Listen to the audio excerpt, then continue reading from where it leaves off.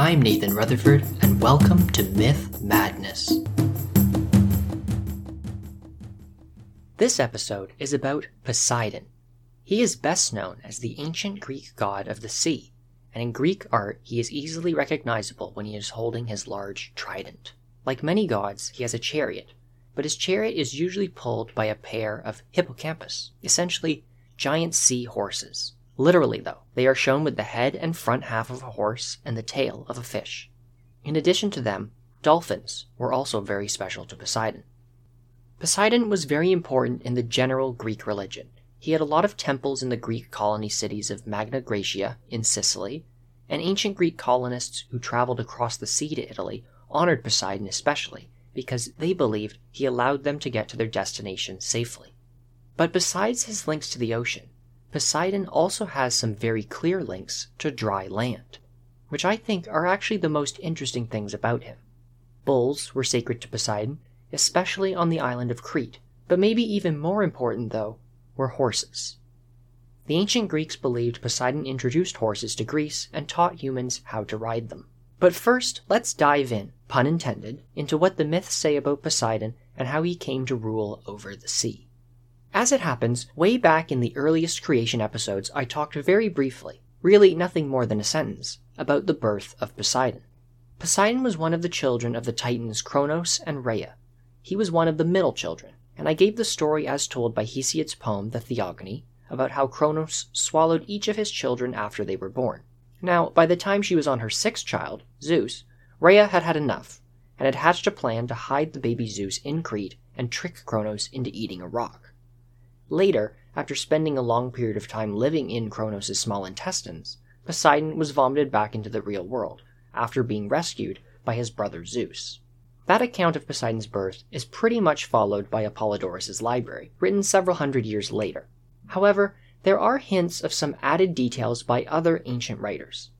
Diodorus of Sicily, living around 60 to 30 BC, and Pausanias, a Greek writer living about 150 years later, wrote that Poseidon was not eaten by his father Kronos. Instead, he was raised in secret on the island of Rhodes, just like how Zeus was raised in Crete. The story goes that Rhea went and hid the baby Poseidon in the middle of a flock of young lambs, and then took a baby lamb back to Kronos and pretended she had given birth to that. While Kronos gobbled up the lamb, back in Rhodes, Poseidon was raised by a race of mysterious creatures called the Telchines, and I'll tell more about them in a minute. Now, when Zeus finally grew up and returned to fight Kronos, Poseidon, either in the traditional version, joined him after Kronos vomited up his remaining children, or, in this alternate version, joined Zeus after growing up in Rhodes. After that, there was the war between the Olympians and the Titans. In one of the most well-known versions of the war with the Titans, the version in Apollodorus' library, Zeus released the Cyclopses from Tartarus, and they made lightning for Zeus, and for Poseidon they made a trident, basically a big pitchfork. In the less known version, though, the poet Callimachus said that Poseidon's trident was not made by the Cyclopses, and instead was made by that same strange group of beings, the Telchines, that Diodorus said raised Poseidon.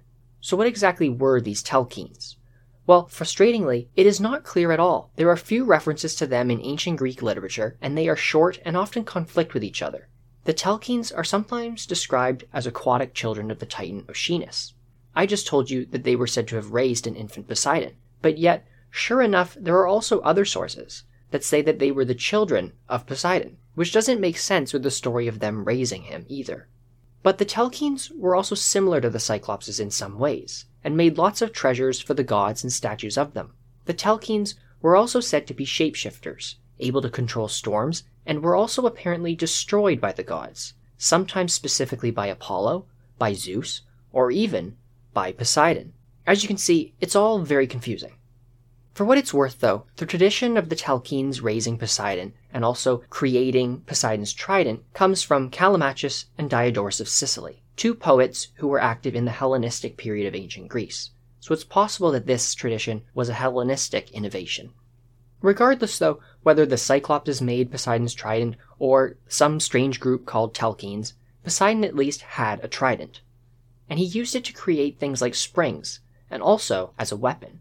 And he used it as a weapon when Zeus and his siblings fought the Titans. After the Olympians were victorious, the Titans were imprisoned in Tartarus. Poseidon had a very special role in this. He was responsible for building the bronze walls and gates that surrounded Tartarus and kept the Titans locked away in their deep, dark, gloomy prison. And also, after the Titans were defeated, the universe was ready to be carved up among the victors. Apollodorus and Homer both tell us that Zeus, Poseidon, and Hades drew lots, and Poseidon ended up becoming the master of the seas. And that brings us to what Poseidon was doing in the mythical Silver and Bronze Ages of Greek mythology. Poseidon's wife is Amphitrite. She is basically a mermaid, and is either a daughter of the Titan Oceanus or a daughter of Nereus. Nereus is the old man of the sea, and he is the son of Gaia, the earth, and her second husband, Pontus, the sea. So Amphitrite is from the other side of the bigger divine family that contains Titans, Olympians, and other immortals. Later sources give a short story of how Poseidon and Amphitrite ended up together. Poseidon desired her, but she fled and hid in the Atlas Mountains, which are actually located in Morocco, and for the ancient Greeks served as basically the end of the earth. But Poseidon sent various animals to find her. Eventually, a dolphin found Amphitrite and convinced her to return and marry Poseidon. Well, she did, and according to Hesiod's Theogony, the couple lives in golden palaces located at the bottom of the sea. The poet Pindar, who lived from 518 BC to 438 BC, at the end of the archaic period of ancient Greece, mentions that Amphitrite had a golden spindle, so apparently she spent her downtime weaving and sewing deep underwater. Triton is the son of Poseidon and Amphitrite. In art, he is usually shown with half the body of a fish. In modern times, we often draw Poseidon with a fishtail or as a merman, but this is actually a mix-up and comes from Poseidon's son Triton. Ancient Greek art always showed Poseidon as a grown man, without the fishtail. Poseidon and Amphitrite also had a daughter. Her name was Cymopolea, and she was married to one of the three Hecatonchires, the 100-handed, 50-headed giants that helped the Olympians defeat the Titans in the time of creation. Besides Amphitrite, Poseidon almost became a lover of Thetis, another daughter of Nereus, like Amphitrite. As the myth goes, both Zeus and Poseidon tried to seduce Thetis, but then they became aware of a prophecy that Thetis would give birth to a son who would become greater than his father. They quickly backed off. Zeus, of course, as king of the universe, and someone who deposed his own father, was always looking out to maintain his power. But Poseidon was careful to maintain his power among the gods, too. Poseidon did, however, have children with Demeter, one of his sister goddesses, who will be the focus of an episode coming soon. Poseidon lusted for Demeter, and to escape him, she turned into a female horse and hid among a grazing herd of horses in Arcadia in southern Greece. But Poseidon saw through this disguise and turned himself into a stallion and ended up raping Demeter in horse form. Demeter and Poseidon ended up having 2 children, a girl and a boy named Arion. The boy, and possibly the girl too, were actually in the form of horses. This myth is referenced by several Greek sources. The earliest documented one is by Callimachus, sometime around 290 BC. Aspects of this myth are actually believed to be a lot older. In the time of Mycenaean Greece, Poseidon and Demeter may have actually been a more official couple. The name Poseidon comes from the Mycenaean Greek word Poseidoni. No one really knows what his name means, but there are theories that it translates to lord or husband of Da, and this Da would refer to Demeter, whose name likely comes from Da Mater. So if that's the case, Mycenaean Greece may have had the earliest forms of Poseidon and Demeter as a couple, and they both would have had associations with land, horses, and vegetation. Although, I should mention, many linguists completely disagree with that breakdown of Poseidoni.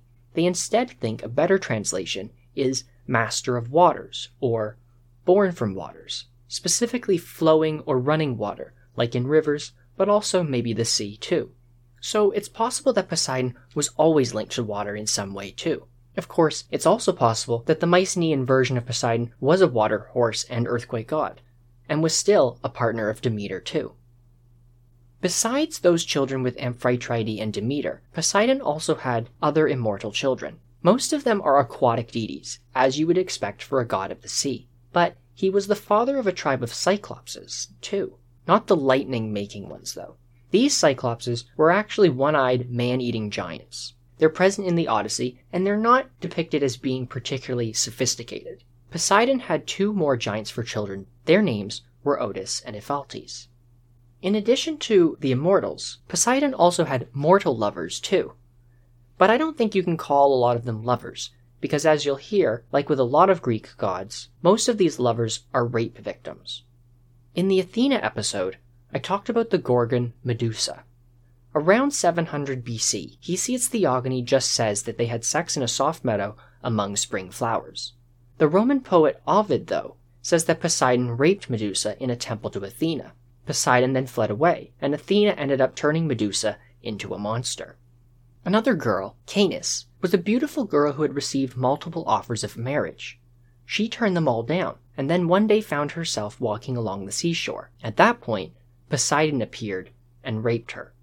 Afterwards, he offered her a wish, and she asked to be turned into a man.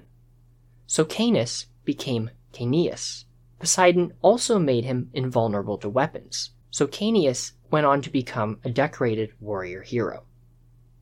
And then there is Tyro, a princess of Thessaly in northern Greece. She married her uncle, but was secretly in love with a river spirit, Enipeus.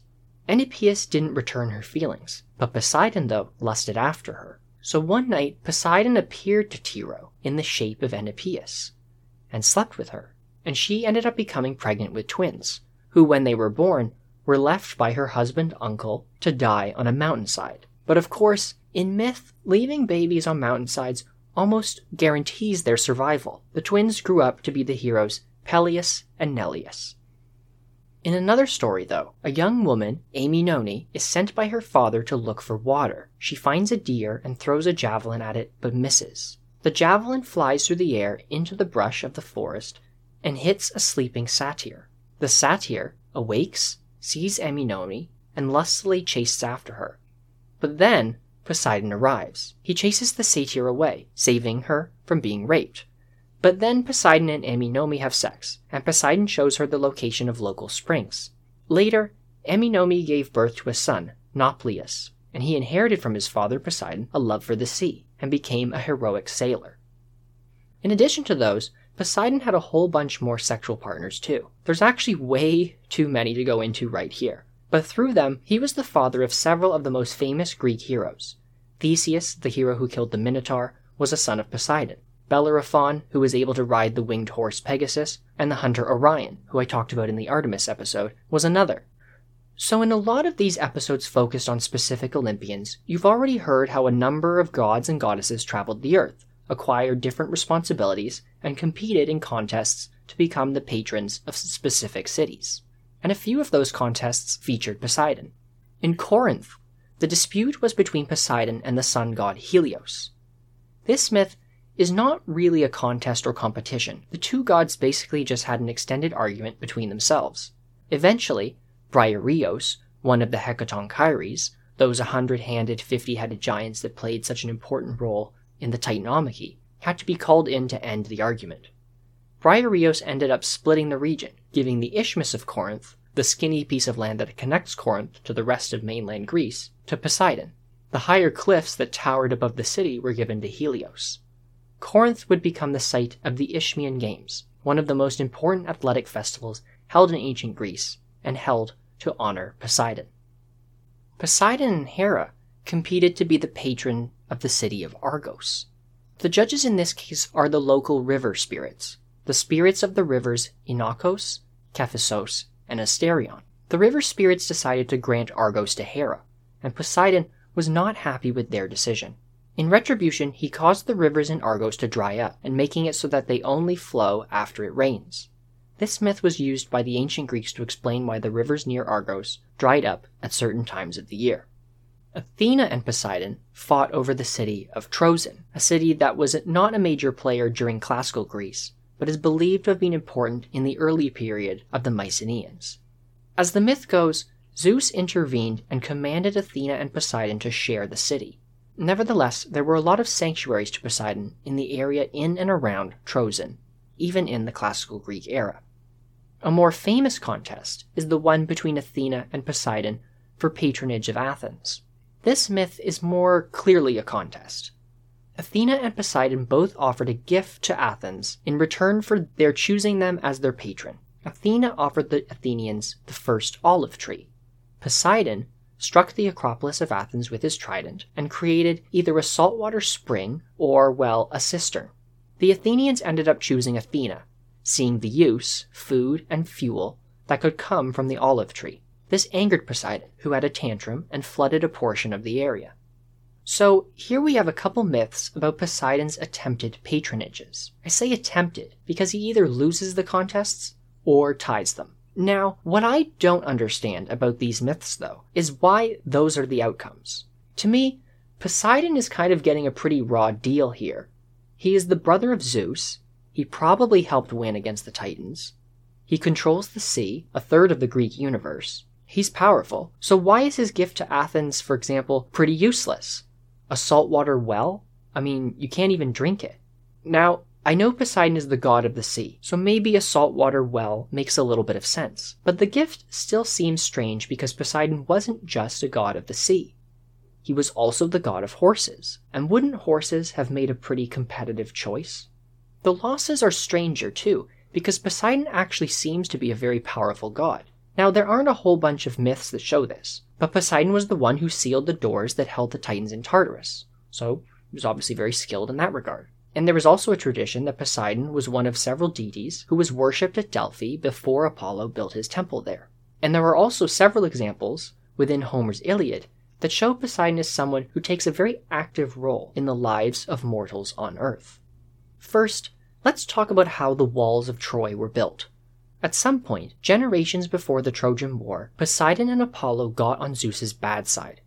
We don't really know the reason why, but it's implied that they may have not followed Zeus's wishes or even plotted against him. Although, once again, there is a slightly different version. In Apollodorus' library this time, Poseidon and Apollo just went to test humans. Personally, I find the first reason more interesting, and it seems to be the original reason. Regardless though, Poseidon and Apollo were sent there to serve the king of Troy, a man named Laomedon. Poseidon and Apollo built huge walls around Troy, and Laomedon promised payment. But Laomedon is not a good guy, and so when the walls were completed, he tells Poseidon and Apollo to take a hike. He's got nothing for them, and he refuses to give anything to them. Now, Poseidon doesn't like being cheated, and so after he and Apollo leave, he sends a sea monster to attack Troy, while Apollo sends a plague. Troy was not destroyed, though. Later, during the actual Trojan War, Zeus tells all the gods to not get involved. A few of them can't help but stir the pot, though, and look out for their favorite heroes. Poseidon himself still holds a grudge against the Trojans for what Laomedon did, so he begins helping the Greeks in their war. Eventually, Zeus becomes wise to the fact that some of the gods are intervening in the Trojan War, despite his instructions not to. He questions his wife Hera, and she swears on the river Styx, the most powerful oath a god can make, that she did not tell Poseidon to intervene, and that he is doing it because he wants to, and that he pities the Greeks because many of their soldiers are dying. So Zeus decides to send Poseidon an ultimatum. He sends Iris, the goddess of the rainbow, who, like Hermes, is a messenger for the Olympians. Iris goes to Troy and finds Poseidon. She tells him to stop helping the Greeks, or Zeus will come down from Mount Olympus and stop Poseidon himself.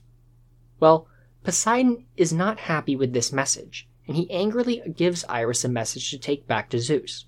He basically says something like, how dare Zeus try to stop Poseidon against his will? He speaks about how Zeus, Poseidon, and Hades each drew lots for their domains, and that they agreed the earth would be held by all. Poseidon says that Zeus should be happy with the skies and stick to telling his sons and daughters what to do on Olympus.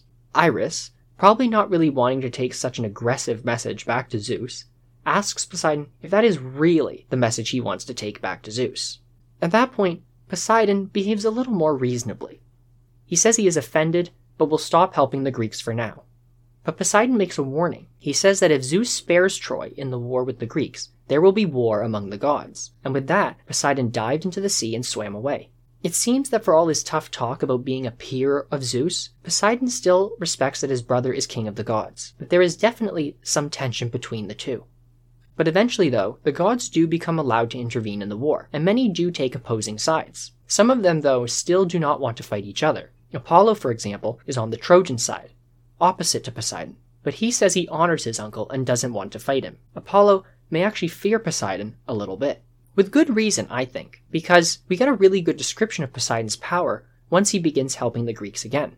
When the fighting resumes, Poseidon caused earthquakes. The earth, the surrounding mountains, and both Troy and the Greek ships shook, and it created such a commotion as the gods fought each other that way down below, in the underworld, the god Hades actually became scared, and actually jumped from his throne with a scream, fearing that Poseidon would split open the earth itself, and the land of the dead would become open to the world of the living.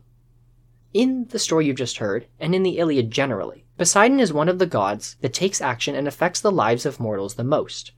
Some scholars believe that these scenes and others within the Iliad, and also various other hymns, imply the existence of some myths we are missing today. The theory is that we are missing stories about a war between the gods that ancient Greek listeners to the Iliad were already familiar with. The tension between Zeus and Poseidon suggests that they were on opposite sides. These myths aren't given in the Iliad straight up, because they weren't the focus of the story. The Iliad was mostly about the Greek heroes, and specifically about the warrior Achilles. So in myth, Poseidon was probably more important than we think, and that importance was probably also the case in the ancient Greek religion too. In Greek mythology, Zeus is the god that calls the shots. He's the king of the universe. And so, at the same time in wider Greek religion, he is the most important deity. But at earlier times in the Greek civilization, there may have been at least a more equal footing between Zeus and Poseidon. During the Mycenaean period, for example, Poseidon may have been the most important Greek god. Samples of Mycenaean writing go back to 1450 BC. That's about 700 years before the Iliad was first written down. The myths in the Iliad are undoubtedly older than Homer, but out of all the examples of Mycenaean writing we do have, Poseidon, the Mycenaean version of Poseidon, appears more often than their name version of Zeus. Also interestingly, is that his name Poseidon is also accompanied with the word Vanix, or Vanix. This is the Mycenaean Greek word for king. In some of the later Greek myths, we may actually see some echoes of this Mycenaean royal role for Poseidon. In terms of names and epithets, one common one linked to Poseidon is the word Eurykrion, or Eurymedon, which means wide ruling. But we also have a myth that shows a more royal Poseidon in action. In the last episode, I talked about the Olympian smith god Hephaestus. One of the myths I talked about was how Hephaestus caught his wife Aphrodite having an affair with the war god Ares. I told you how Hephaestus booby-trapped the bedroom in his palace with especially made chains, or a net. When Aphrodite and Ares laid in the bed, they became caught in the nets and could not escape. When Hephaestus returned, he assembled the male gods together, and they had a good laugh at Ares and Aphrodite. In the story, Zeus is either unimportant or nowhere to be found. Instead, we have Poseidon, and Poseidon is the only god that doesn't laugh. He's the only male god that finds the whole thing pretty disappointing. Instead of Zeus, Poseidon is the one who acts as a mediator. He tells Hephaestus to let Ares go, and even puts his own honor and reputation on the line to make sure Ares honors Hephaestus in the future. Now, not only is Zeus the supposed king of the gods, but in this myth version, he is also the father of Aphrodite. So we have two reasons that he should be present in getting his son Ares and daughter Aphrodite out of trouble. Instead, though, we have Poseidon, acting like a king, intervening and mediating with Hephaestus, and doing so successfully. It's a different Poseidon, especially when you compare it to the myths portraying a rapist Poseidon, a contest-losing Poseidon, and a Poseidon who is jealous of his brother, the king of the universe, Zeus. So, the takeaway today is this. Something really weird was going on with Poseidon in the very early days of ancient Greece. It seems he may have been more important in the Mycenaean era, and maybe lost some of that importance to Zeus over time. And that importance given to Poseidon does make some sense. On one side, he was a freshwater god, of rivers, springs, and also horses. And then on the other side, he had his strong saltwater connections, being the lord of the sea, an important god for sailors. Especially important when Greeks were establishing colonies by ship throughout the Mediterranean. And then on top of that, Poseidon was the Earthshaker, the god of earthquakes too. There was a lot going on for Poseidon, maybe more than what most of the surviving stories would suggest. And that's all for today. If you're enjoying this podcast, get the word out and tell your friends. As always, thank you for listening.